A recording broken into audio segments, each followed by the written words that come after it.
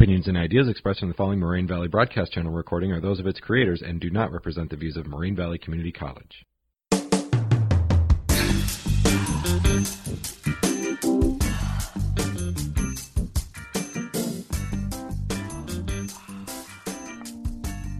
Hi, and welcome back to another episode of Hamilton Trash. I'm Lonnie. I'm Emily. And I'm Brianna. Today we're here to explore how Hamilton the musical connects with the younger generation.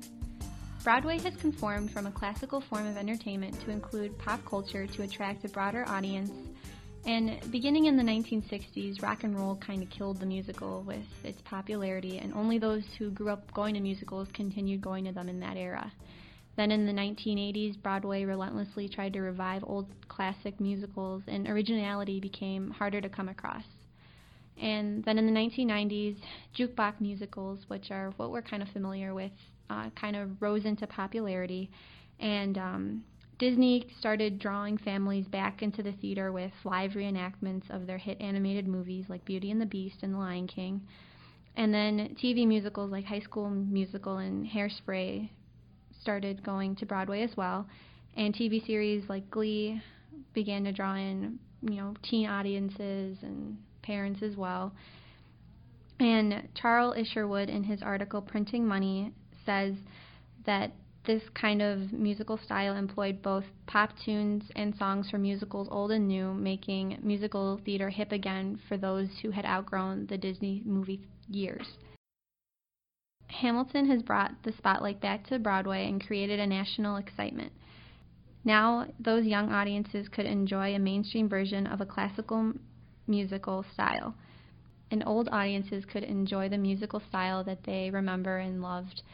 Alicia Solomon says in a modern major musical that Lin-Manuel Miranda expects you to lean forward and really listen to Hamilton.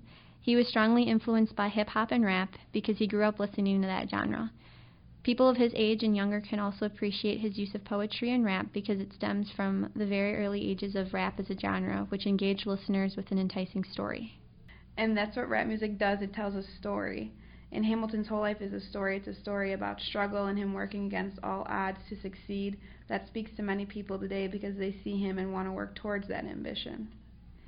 We see Hamilton struggle in as early as the very first song when he talks about his father leaving him and his mother dying in front of him and his cousin committing suicide.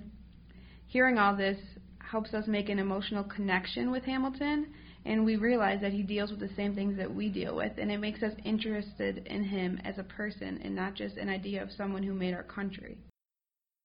He had a life other than what he did for the country. Miranda did grow up listening to the music that we listen to today, and we feel that when we listen to the soundtrack of Hamilton. Miranda's mentality as someone from the current generation allows him to write about the characters in a sense of who they would be today. In an interview with the Rolling Stones, Miranda said, "I was thinking in terms of voices and not in terms of people who look like the Founding Fathers." And that's what Miranda did. He put in a bunch of references to people we know like Beyonce or Jay-Z, and that allows us to connect our current time to history. In an article, Kendra James refers to the music of Hamilton with the kinds of rhythm I distinctly remember kids beating out on tables in my high school cafeteria. And that's what Hamilton does. It allows us to connect 1776 to our high school cafeterias. And it allows us to connect ourselves to history and put ourselves in history. And going off of what you said about rap, Jim Cullen, an 11th grade history teacher, said that once he brought Hamilton into the classroom, the students were engaged and singing the Hamilton songs just as if they would with the newest release from Drake or whoever it is. It really helps relate to their personal interests. And according to an article on Mashable.com, 78% of millennials say that the arts are relevant to their personal interests, and 74% say that the arts are relevant to their generation. Music allows everyone to cross cultural barriers and connect people in different ways. Specifically with the millennial generation, they grew up on music, so each millennial can find a way to connect to it one way or another. Music is also very powerful in the classroom because it's a tool that stimulates social interaction, and when you take something like a history topic that you're trying to teach and add music in there, it really helps create a deeper processing and get students engaged in the process of it. An 11th grade U.S. history teacher named Andrea Moverman played tracks to assist in teaching the Revolutionary War and reported that students were more excited and engaged in the process when she added the music in.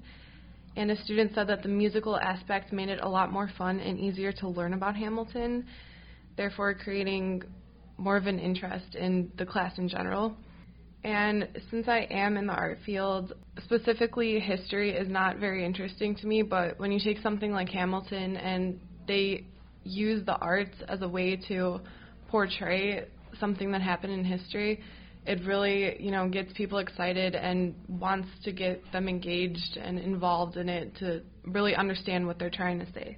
And especially in the classroom, teachers are often struggle to gain students' interest, especially when something like history or some topic that they've heard over and over or, that might not be the most appealing to them. When you add music in, it really helps them, make a connection to understand the material and to be engaged in the classroom.